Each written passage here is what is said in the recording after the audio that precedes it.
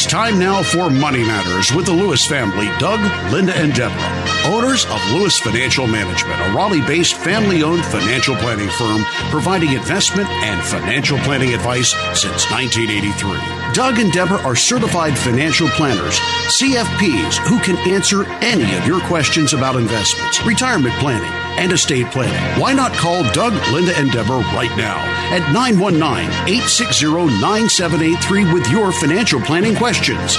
That's 919-860-9783. Now, here's Doug, Linda, and Deborah. Investments offered through SFA Inc. Investment advice through Lewis Financial Management. SFA Inc. and Lewis Financial Management are not related entities. And we are the Lewis family, ready to answer your questions tonight. This is Linda Lewis, and thank you for joining us on Money Matters on News Radio 680 WPTF. And I'm Doug Lewis, certified financial planner. And I'm Deborah Lewis, certified financial planner, and we're here to answer your questions for the next hour. Doug, Linda, there was an interesting article in USA Today which replicates two of our very recent clients who have come to us in the past 12 months. And that's like, what do you do with the question of receiving a large inheritance? And that question is, are you going to make the mistake that everybody else has tended to make, which is blowing it, or are you going to do what's right? Yeah, what would you do if you came into a large sum of money? What if that inheritance was associated with the loss of a loved one? So the article brought to focus a woman by the name of Susan Rose, and she had to answer both of those questions, and the way she handled the newfound cash provides a lesson that many people can learn from as they deal with the aftermath of the passing of relatives or other life events that lead to a sudden inheritance. This is quite an interesting article. Rose, who is a professor from Elmhurst, Illinois, received a significant inheritance from her father's estate. And though her father passed away in 1993, the money didn't come all at once. Basically, they got a lump sum when her dad died, and then he also left them with a piece of land that they eventually sold later, many years later. Sounds like I can think of at least two clients right now of ours, longtime clients who've been with us for the last 10, 15, 20 years or whatever. Same story exactly. This was Rose's situation. Now, another portion of the inheritance came after Rose's mother passed away 8 years ago. And for Rose, blowing the money on a quick thrill was never an option. She said, "When you realize how hard folks in my parents' generation work for what they had, you feel more of an obligation. I had to be respectful of their sacrifice." So while receiving a large inheritance can seem like an end to money troubles, many people end up back in a financial hole. So here's how she, Rose, turned her inheritance into a wealthier future for herself and for others. First thing she did, she consulted a professional certified financial planner. You know, it's one thing to manage a salary and a monthly budget, but Rose knew she didn't have the experience or the expertise necessary to make the most out of a large amount of cash. "I'm an academic," she said. "My husband's a musician," she said. "Why would we try to do something that we were not trained to do?" So she sought the help by hiring a financial advisor. Now, you're going to need to maintain your current lifestyle, and she knew this. She and her husband were making enough to sustain their daily lifestyle. They didn't use the extra money to live more lavishly. Instead, they invested the money so it could continue to grow and fund their biggest priorities. When money got tight, they reined in the spending. Their mantra was, the money is off to the side for investment, and we'll live with the rest of it later. So you have to start somewhere. And what she did, she realized she's got to start with her needs. Now, neither Rose nor her husband, Robert, had been huge earners up to that point, so they decided to focus first on their retirement. "We were saving all along," she said, "but I don't think to the level we really thought we wanted to be." So this gave us a boost to that view. This was a boost that she realized they needed. Isn't it true that there are a lot of folks that come to us, a lot of listeners, that have the same thought that, they've been diligently saving, but maybe not to the level that they should, or they've been saving mostly in retirement and forgot about the personal portfolio. So true on both counts. And then there's folks who, like Ms. Rose, who realize that once you do receive an inheritance, you want to spread that wealth and you want to help others. Yes, she funded college savings plans for 2 of her godchildren, and she also set up 2 scholarships at local universities.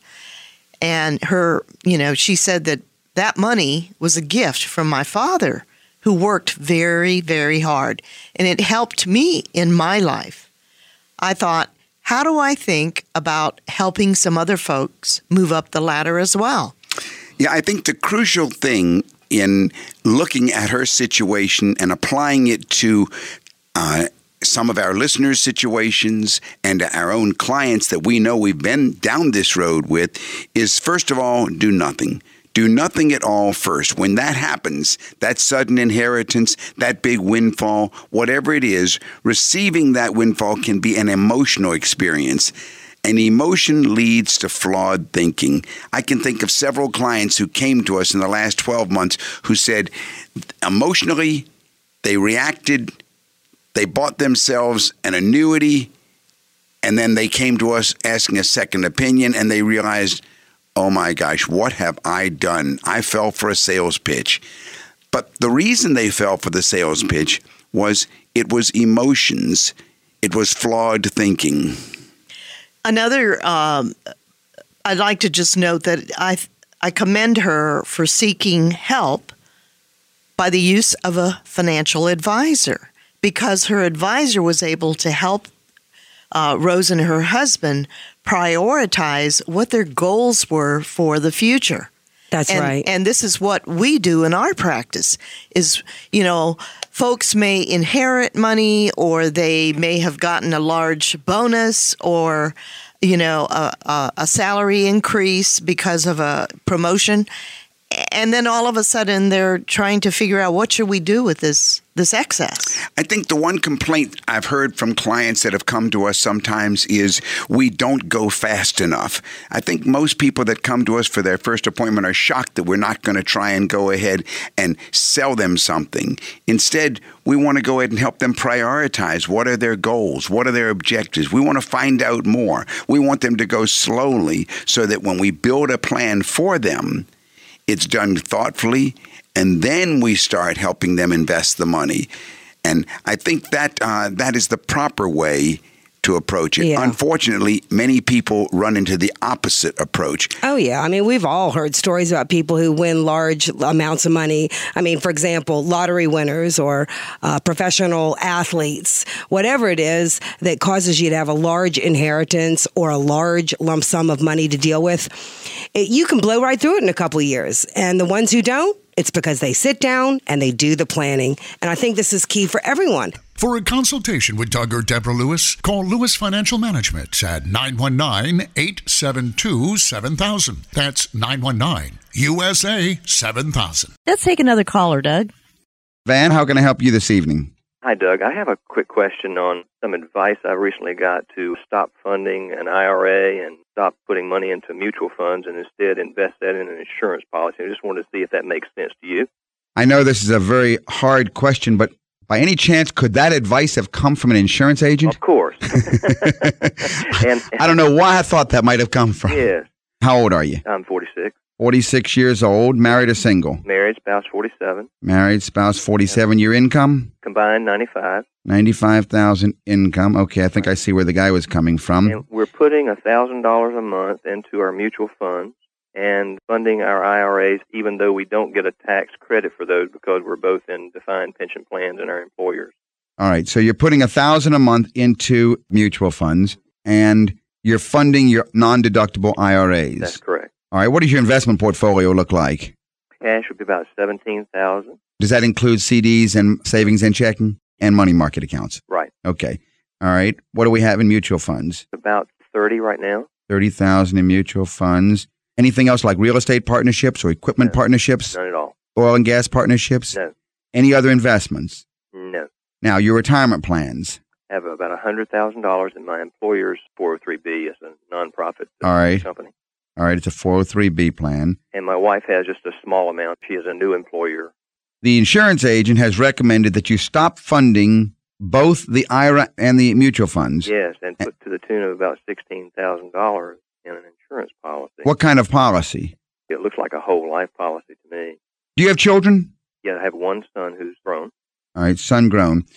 What do you have right now in insurance? Employment policy, about $150,000, and a personal policy for $50,000. How much of the 95 is your income and how much is hers? 63, mine. 63 32, is yours. What does it cost you to live? Our home payment right now is $510 a month. Nominal lifestyle, but we're not extravagant livers. Well, no, wait a minute. Something doesn't make sense because if you're making $95,000 a year and the only thing you've accumulated is $30,000 in mutual funds and $17,000 in cash, you're blowing a lot of money somewhere. That's a recent increase, and we just recently started putting the $1,000 a month. All right. Well, so let me see if I can back into it then, because obviously, in other words, we got to find out what you're spending. If you're making $95,000, how much you spending in taxes? Do you have any idea? Do you remember? In taxes, about I'm a ballpark $10,000. All right. So if we take $10,000 away from $95,000, that's $85,000. And if we take the $1,000 a month that you're now setting aside, that's $12,000. That means you're spending $73,000 a year on your lifestyle. That can't be true. But those are your numbers that you're telling me. I know. I'm going to run into my file and get my income tax. And if I say how much that monthly, that's $6,000 a month. Yeah, we're not spending that kind. Dun, dun, dun. The reason this is did Vance leave the phone? Nope. All right. No, the reason this is crucial, Van, is that if your lifestyle is high, your wife would have a severe problem without your income. Right. And a good insurance agent who's not, just trying to generate a nice commission for him or herself should look at that. What your question really should be is, how do I do a needs analysis? Mm-hmm. A needs analysis is the most crucial issue in determining insurance. Now, I don't like insurance generally. To me, insurance is a necessary evil. Right. On the other hand, I cannot tell you how concerned I would be if I thought that I died and Linda did not have some way to support herself. And I have had clients come to me in situations like that where the widow is in a desperate situation. So we have to do an insurance needs analysis first, and that's going to start with the living expenses. Okay, I've just pulled out my income tax return. I had $14,000 federal and $6,000 state. All right, so that's $20,000. All right, we take $20,000 off of 95, and that's $75,000. We take our $75,000, we subtract the $12,000 that you're putting aside now. That means you're spending $63,000 a year. Divided by 12, that's about $5,200 a month. Now, and there's nothing wrong with really trying to call a spade a spade. Yeah. If indeed that's your lifestyle, now we got to go and say, what happens to poor beloved if I'm gone? Exactly. All right. Well, if her need is going to be, $60,000, then the simplest way and the safest way to factor this in is you say, all right, divide that number by 7%. That's the one I generally will use. Okay. That means $900,000 would go ahead. Well, there's one thing you could factor in. You could say that her income could continue. She could keep working if she wanted to. Will. All right. Then you would take the 62,000 or whatever that number was and subtract her 32,000. And now you only have 30,000 left that's got to come from somewhere. Divide that number by 7%, and that's $428,000 of an insurance need. What we've just said is that if you were to die and there was $428,000 of insurance, and she called a decent financial planner and said, how can I invest this money to produce for me income? He could come up with about $30,000 additional income off of that portfolio. And then that $30,000 plus her $32,000 would meet a $62,000 need. Then you subtract your present insurance that you've got. How much of that $428,000 would be available to her? You see what I'm saying? Exactly. If you've got $200,000, then you're about $220,000 shy. So the first thing is, you've answered the question just now. How much insurance do you need? Using those numbers and that type of formula approach, you need another $200,000 of insurance. Now then, the question would be, what kind of insurance? I would say get the cheapest you can. That sounds like a more reasonable plan. And the cheapest type of insurance I could think you could get is what's called level term insurance. A 10-year, you can, at your age, you can probably even get you might even get a 20-year level term. Now, there is a risk to that. And the risk is that if you don't accumulate enough through your investments Gotcha. during that 15-year period, at the end of that period, because the insurance will cover her during that period, but at the end of that period, the premium on that insurance is going to go up so high that you've made it impossible for her to continue, or for y'all to continue, rather, the insurance premiums. Gotcha. So what you're doing is you're making sure that you're going to be able to self-insure at a certain point when you will need no insurance. Mm-hmm. And that's the way to approach it. I don't like the fact, and I'm just like you, I don't like the fact that all you've got is $30,000 accumulated in non-qualified monies. The point is that that's the process you go through to come down to the need. You have helped a tremendous amount just by going through that very simple formula. Good for you. And certainly, Van, if you'd like any other information, call me at the office, and that's here in Raleigh at 919-872-7000. That's USA 7000. Great. Thank you, Linda and Doug. I appreciate it very much. Thank you, Van. All right. Good night. You know, I think when we think about writing financial plans and meeting with financial planners, the key word in a quality financial plan should be comprehensive. Absolutely. If you're worried about your financial future, having a plan and a planner goes beyond just investment advice, and it covers aspects like how do I get growth and income from my retirement portfolio. You know, if you've talked to friends about their investment guys, or if you stay up on market news, by now you've likely realized that all financial professionals are not created equal. Yeah, the services they offer and the services we offer and how we go about getting you to achieve your goals can vary widely. It seems that many, including many of the people who actually have programs on WPTF in this industry, for many of them, it's all about investment products. They'll make recommendations. They'll help you purchase the financial investments that you hope will make your money grow. But that's it. That's all. And that would be fine if that's all you're looking for, but most of you are looking for much more. So those financial professionals who offer comprehensive financial planning, like us, Doug Lewis, Deborah Lewis at Lewis Financial Management, will do more than that. For us, it's about being available to offer advice on every aspect of your financial life. And beyond that, really, we'll look at your expectations, your motivations, and what you hope to accomplish with your wealth. Deborah, give us an example of what are some of the other types of advice that a client is going to get other than just on their investments if they come to see us at Lewis Financial Management? Well, I can think, let's see, just this past week, one couple came to me just wanting to know how to get a handle on their cash flow planning. Cash flow planning. That's what many people call budget planning, cash flow planning. Absolutely. What's another advice that we will give people? Oh, do I have enough insurance or not? Can you analyze what I own and what I perhaps need to own to cover my family's needs in case I were to pass away? Yeah. What else, Linda? What other kinds of advice? A lot of folks have questions about taxes. Income tax planning. We will give you advice on your income taxes. Another thing that is popular is when someone is thinking about, well, end of life means estate planning. Do I have all my documents? Do I want to leave a memorial fund for my wife or husband who passed away before me? How do I take care of my children and make sure that their wealth doesn't get spent? And what kind of trust can we help them design? Trust or trusts that they might need for their estate plan? Big questions. And it's important to understand what your wealth means to you and how you got to where you are today.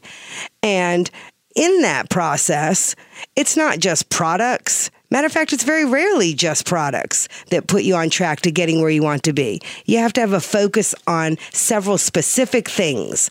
The first thing, Linda, I would say is creating and implementing a customized plan. Whatever stage you're at in life, a financial advisor with a comprehensive approach will meet you there. We'll build a financial plan that's going to address your dreams and your goals, but also the concerns that might be keeping you up at night. And while they may need some tweaking, the strategies in that well-written plan are designed to take you to and through retirement. And there should be ongoing communication. Once we've written your plan, we will send monthly current statuses and have annual reviews. You have to stay up on what's happened. Comprehensive management. That's what we do at Lewis Financial Management. It's easy to let your financial life become segmented among your assets, your liabilities, your family's needs, your business obligations, your tax consequences, etc.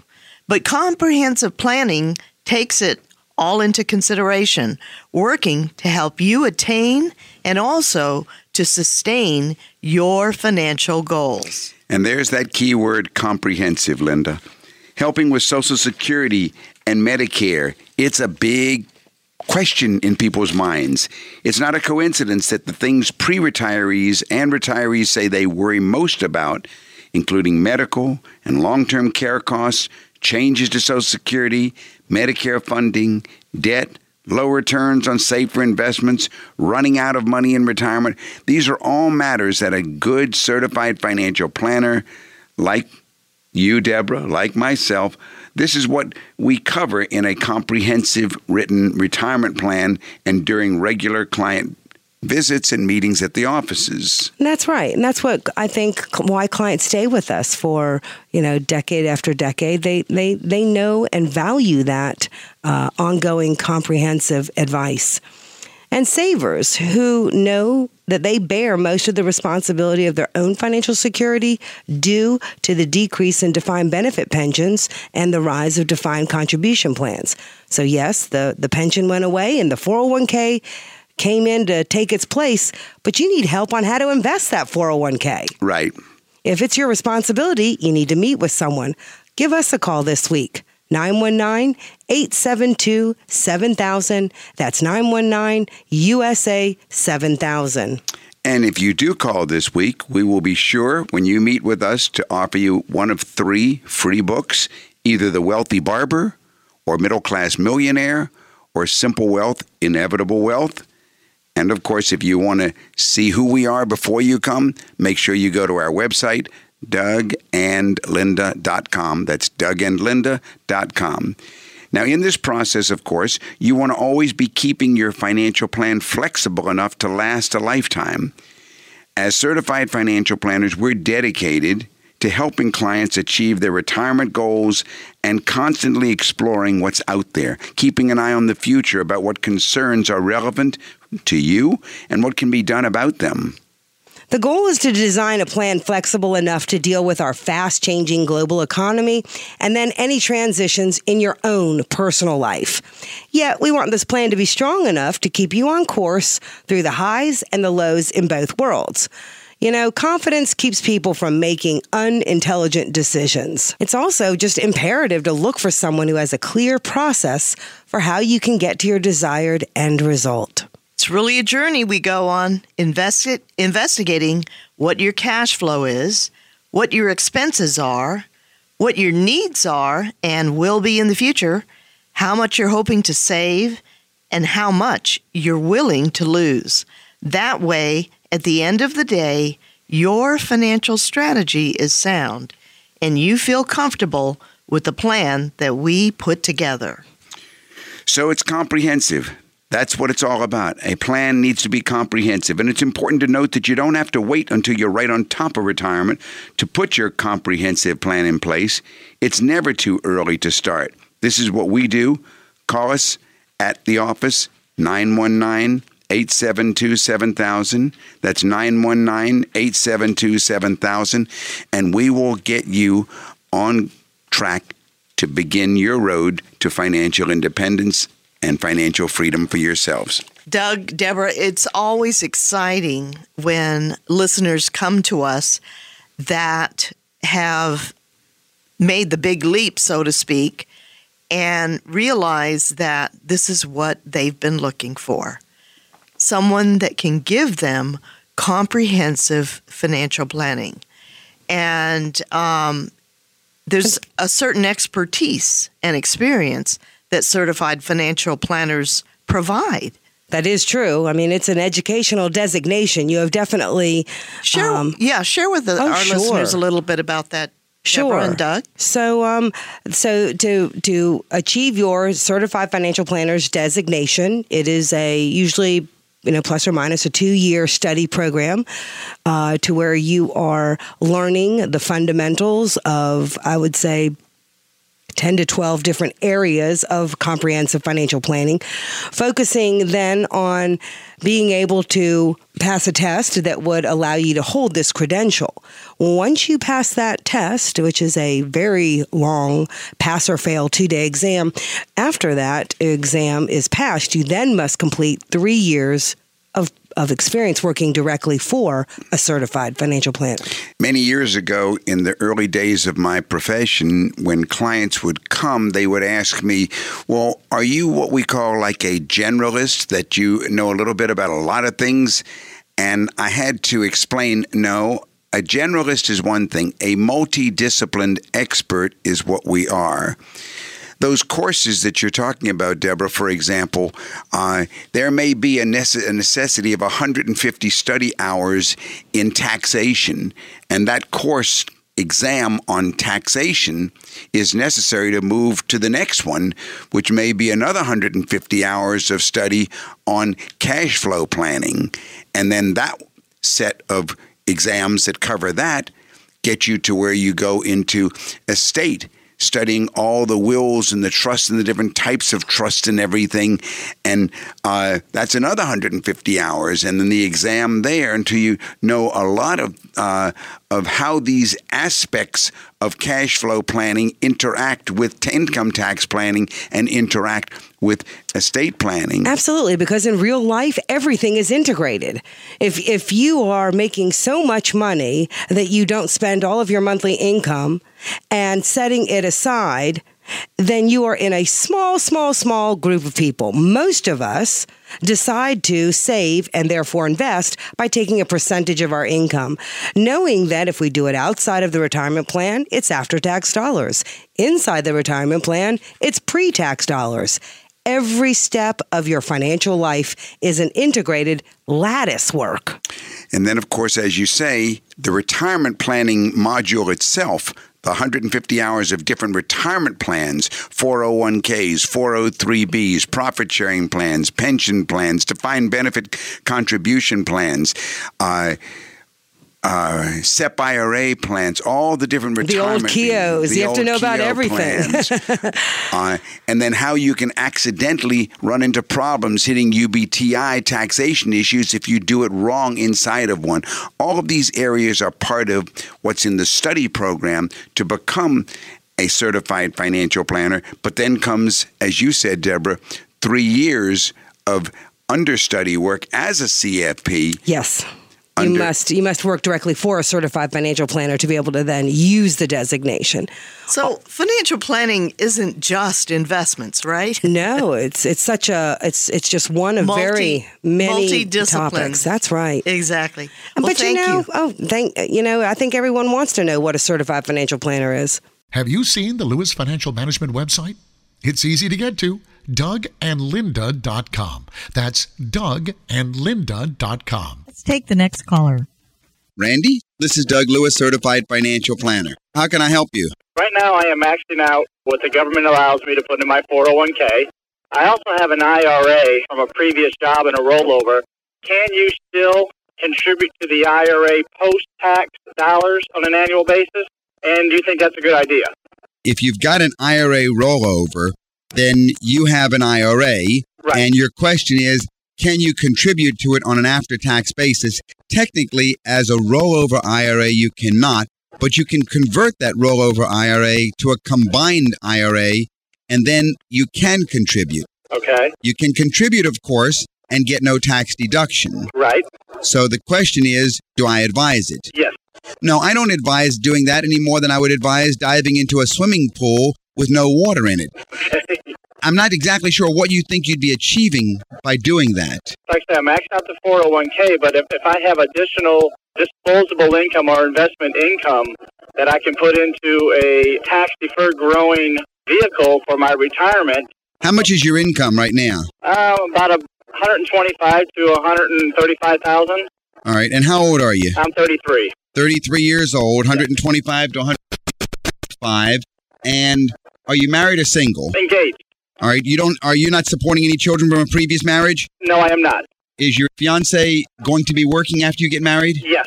What does the rest of your investment portfolio look like? Oh, I'm diversified into individual stocks, several mutual funds.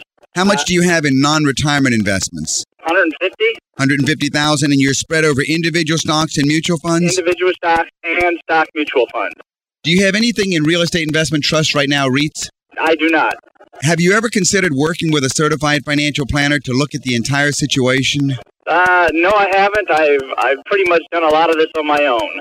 Yeah, well, again, as I say, a lot of people can dive into a swimming pool and afterwards find out that doing it on their own, there was no water in the pool. Right. So you may be at the point right now where you could use some professional advice, starting with the living expense analysis, then the disposable income, and how to build. Because at age 33, you still have the ability to accumulate a fair amount. Right. You've got $150,000 in personal investments right now, and your IRA rollover has how much? About 20,000. About 20,000, and your 401k has how much? About 75,000. 75,000. So if you do it right, together you've got about $250,000 now. You could accumulate several $1 million over your working life. I hope to. But on the other hand, I could see you walking into some severe areas of difficulty if you don't do it with professional help. Okay. And again, the REITs are wonderful investments. I think that if they're not part of your investment portfolio right now, you're probably missing something if you're already at the $200,000 limit. Right.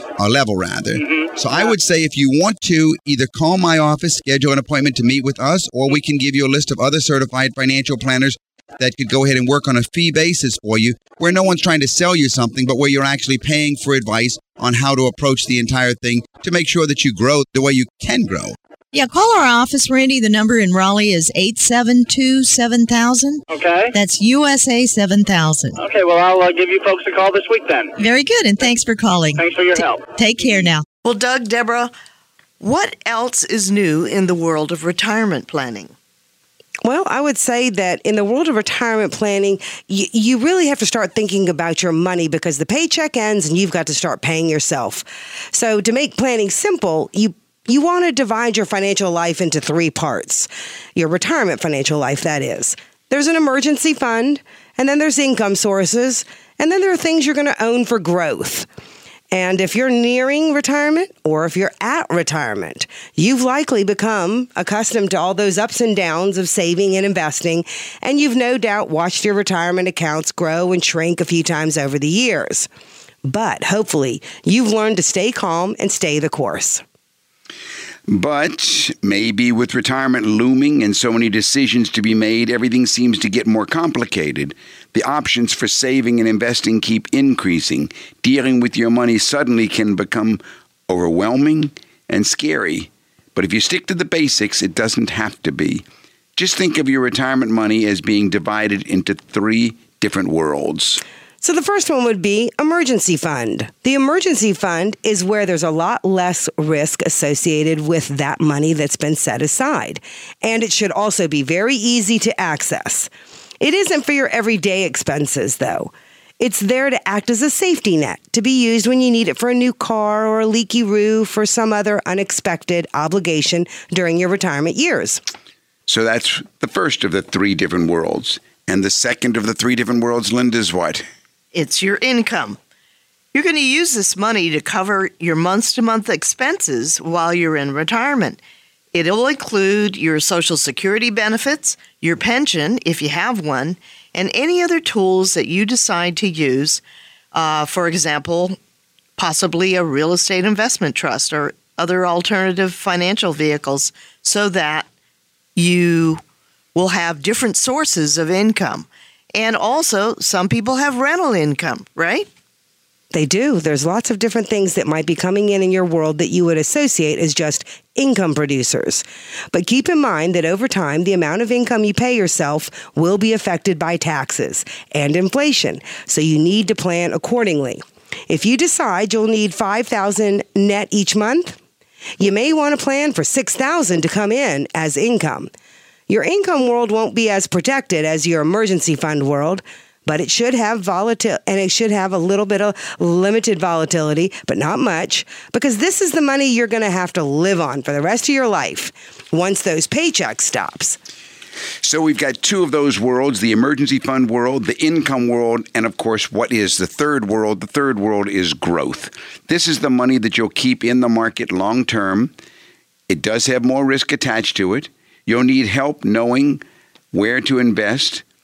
You'll need help knowing who's managing the money, what's the expected return over periods of time, acceptable periods of time. I would say you should always look at, when evaluating money managers, look at a 10 or 15-year time frame so that it includes the crash. The challenge, of course, is in deciding the proper amounts to devote to each of these three worlds. The mix will be different for each individual. So it's important to strike the appropriate balance that meets your individual needs, and that's where a certified financial planner comes in. That's what we will be recommending for you. Now, you know, Doug, we might want to take an example here. All right. Let's say you have $1 million that you've accumulated over the past 25 years that you and your wife have been working. So you have $1 million of personal investments and retirement account investments.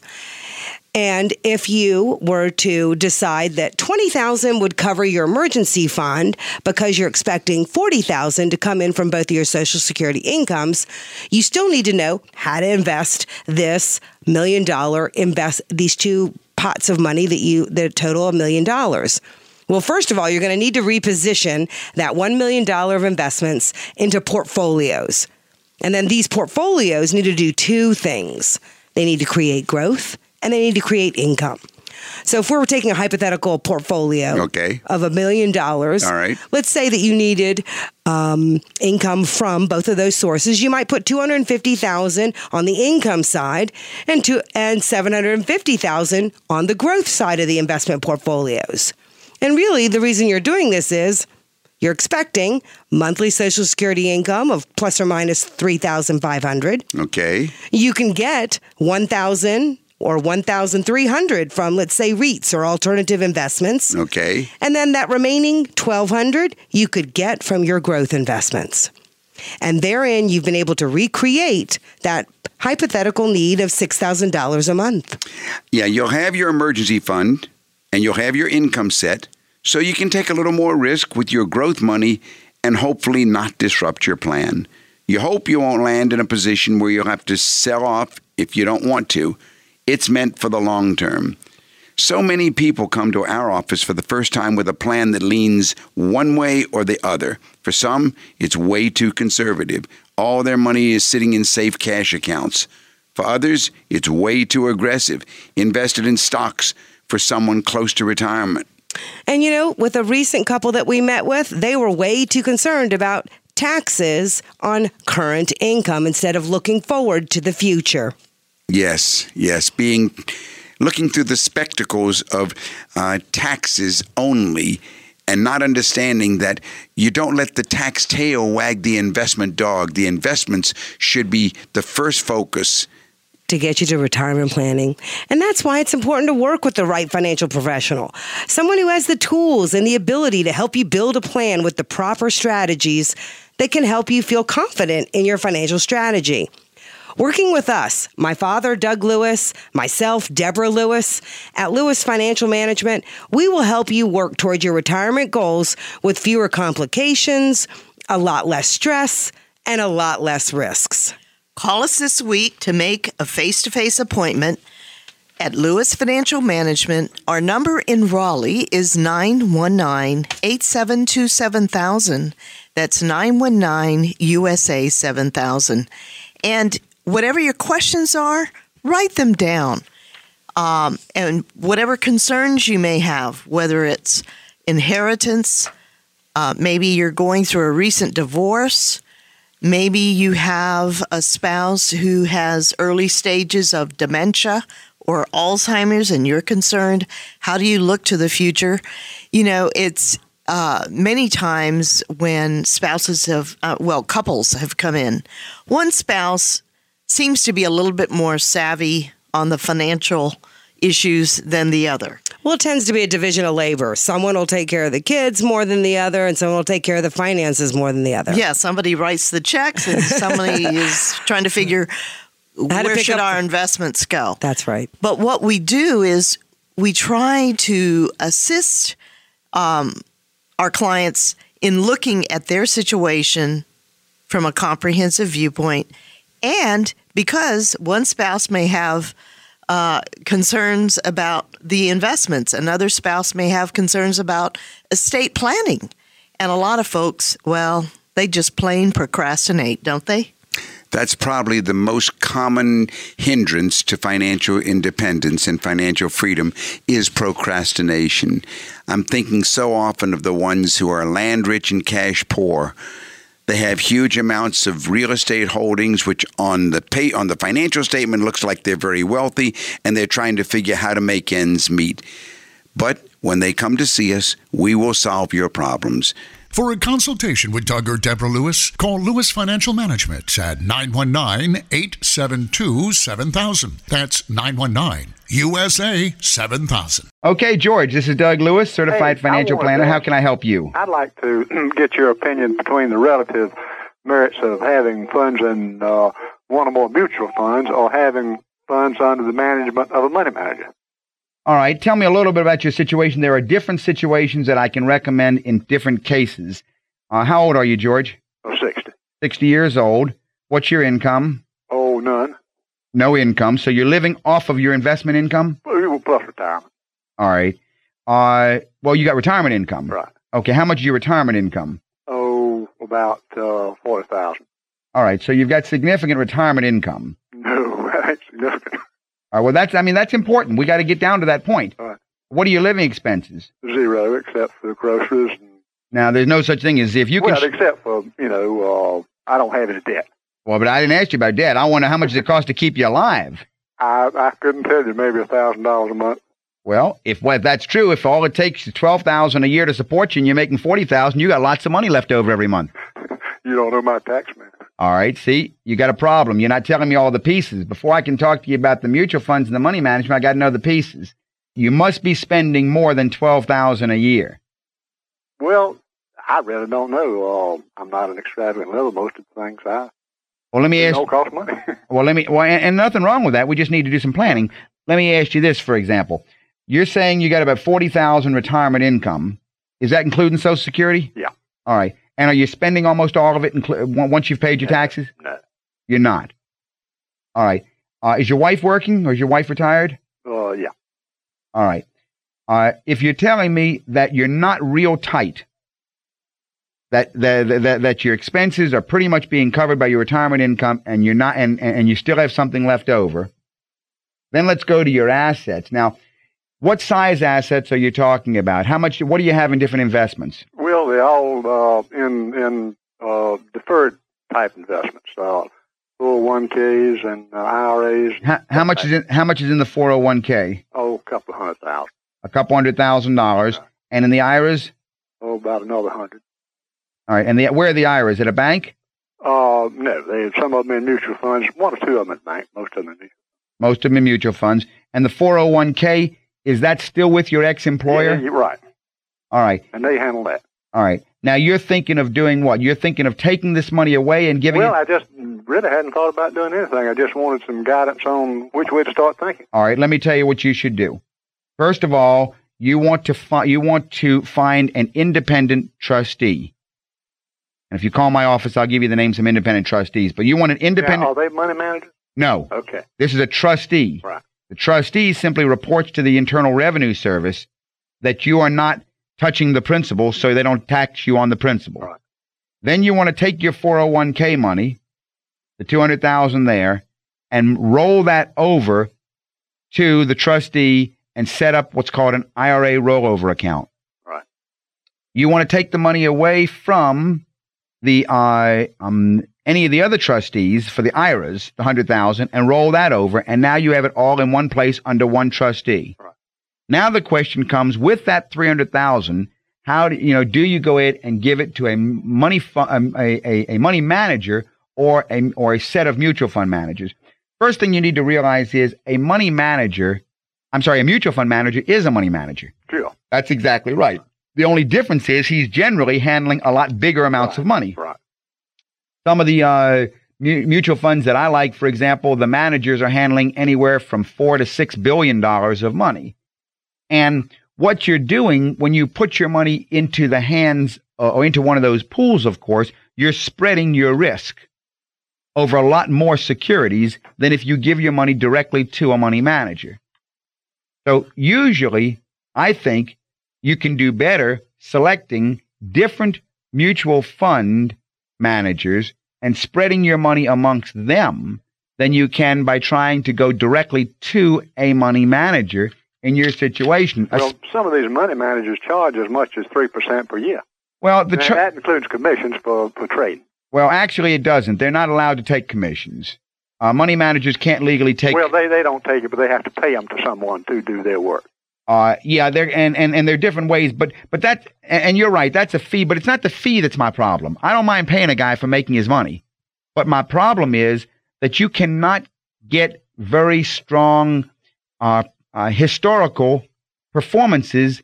It's okay if you're a really aggressive guy. For the very aggressive individual who wants to go ahead and roll the dice with a money manager, let's decide how much we'll put in high risk money, and maybe give him $25,000 or $50,000 and let him play with it. Roll the dice. But to me, that's not the most conservative way, certainly for a man your age.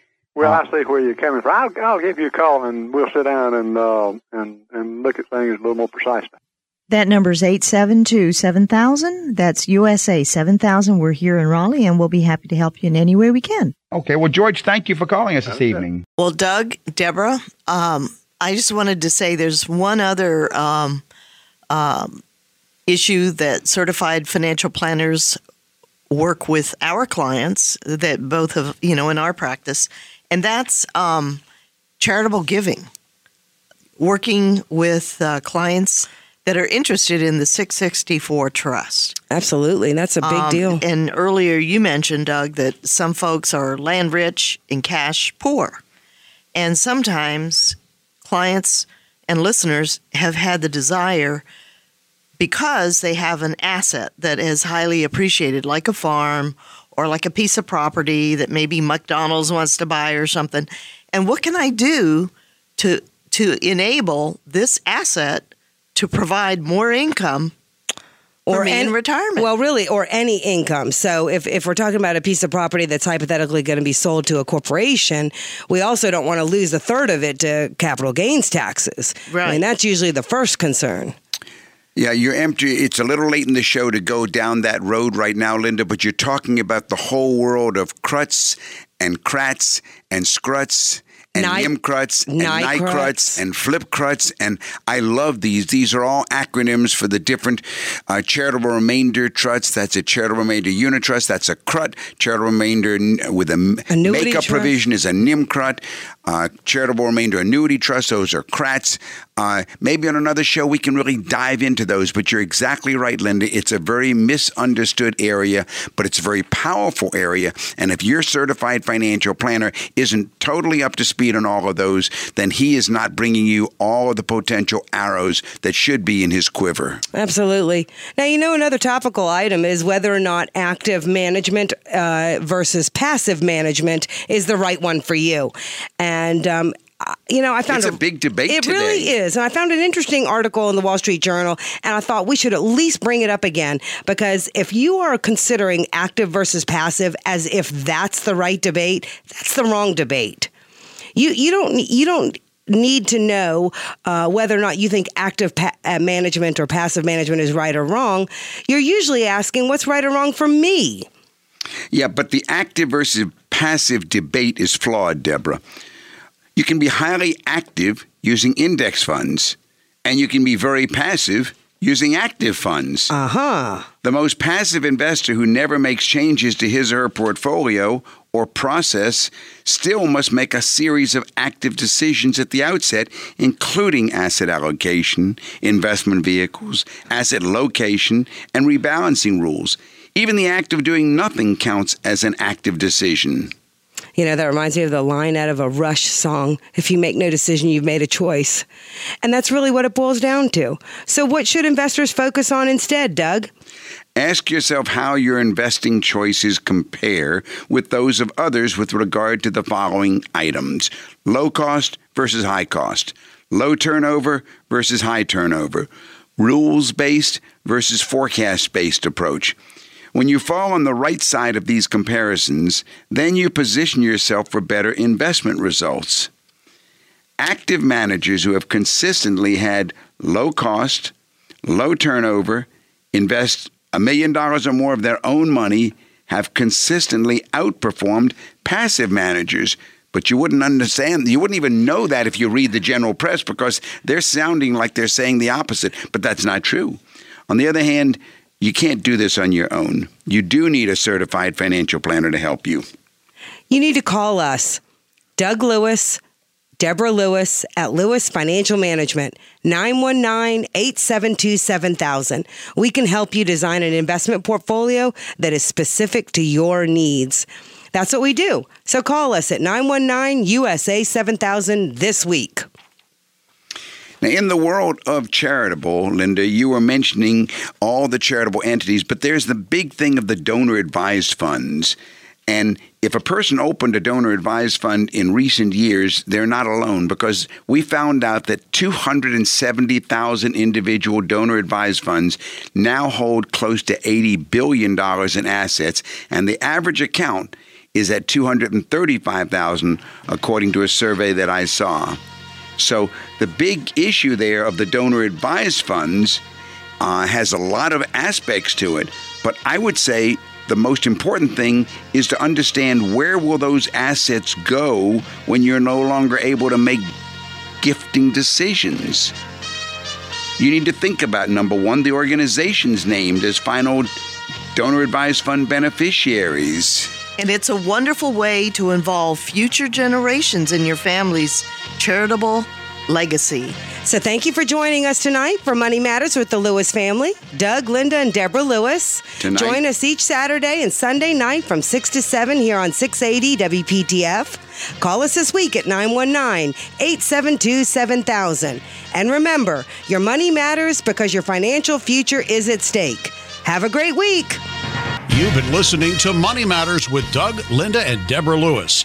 Money Matters provides you with a personal financial hotline on any subject where money really matters. For more information, you can call Doug, Linda, or Deborah in Raleigh at 919-872-7000. That's 919-872-7000. Or go to DougAndLinda.com and listen again next Sunday at 6 p.m. for more Money Matters with Doug, Linda, and Deborah Lewis on News Radio 680 WPTF.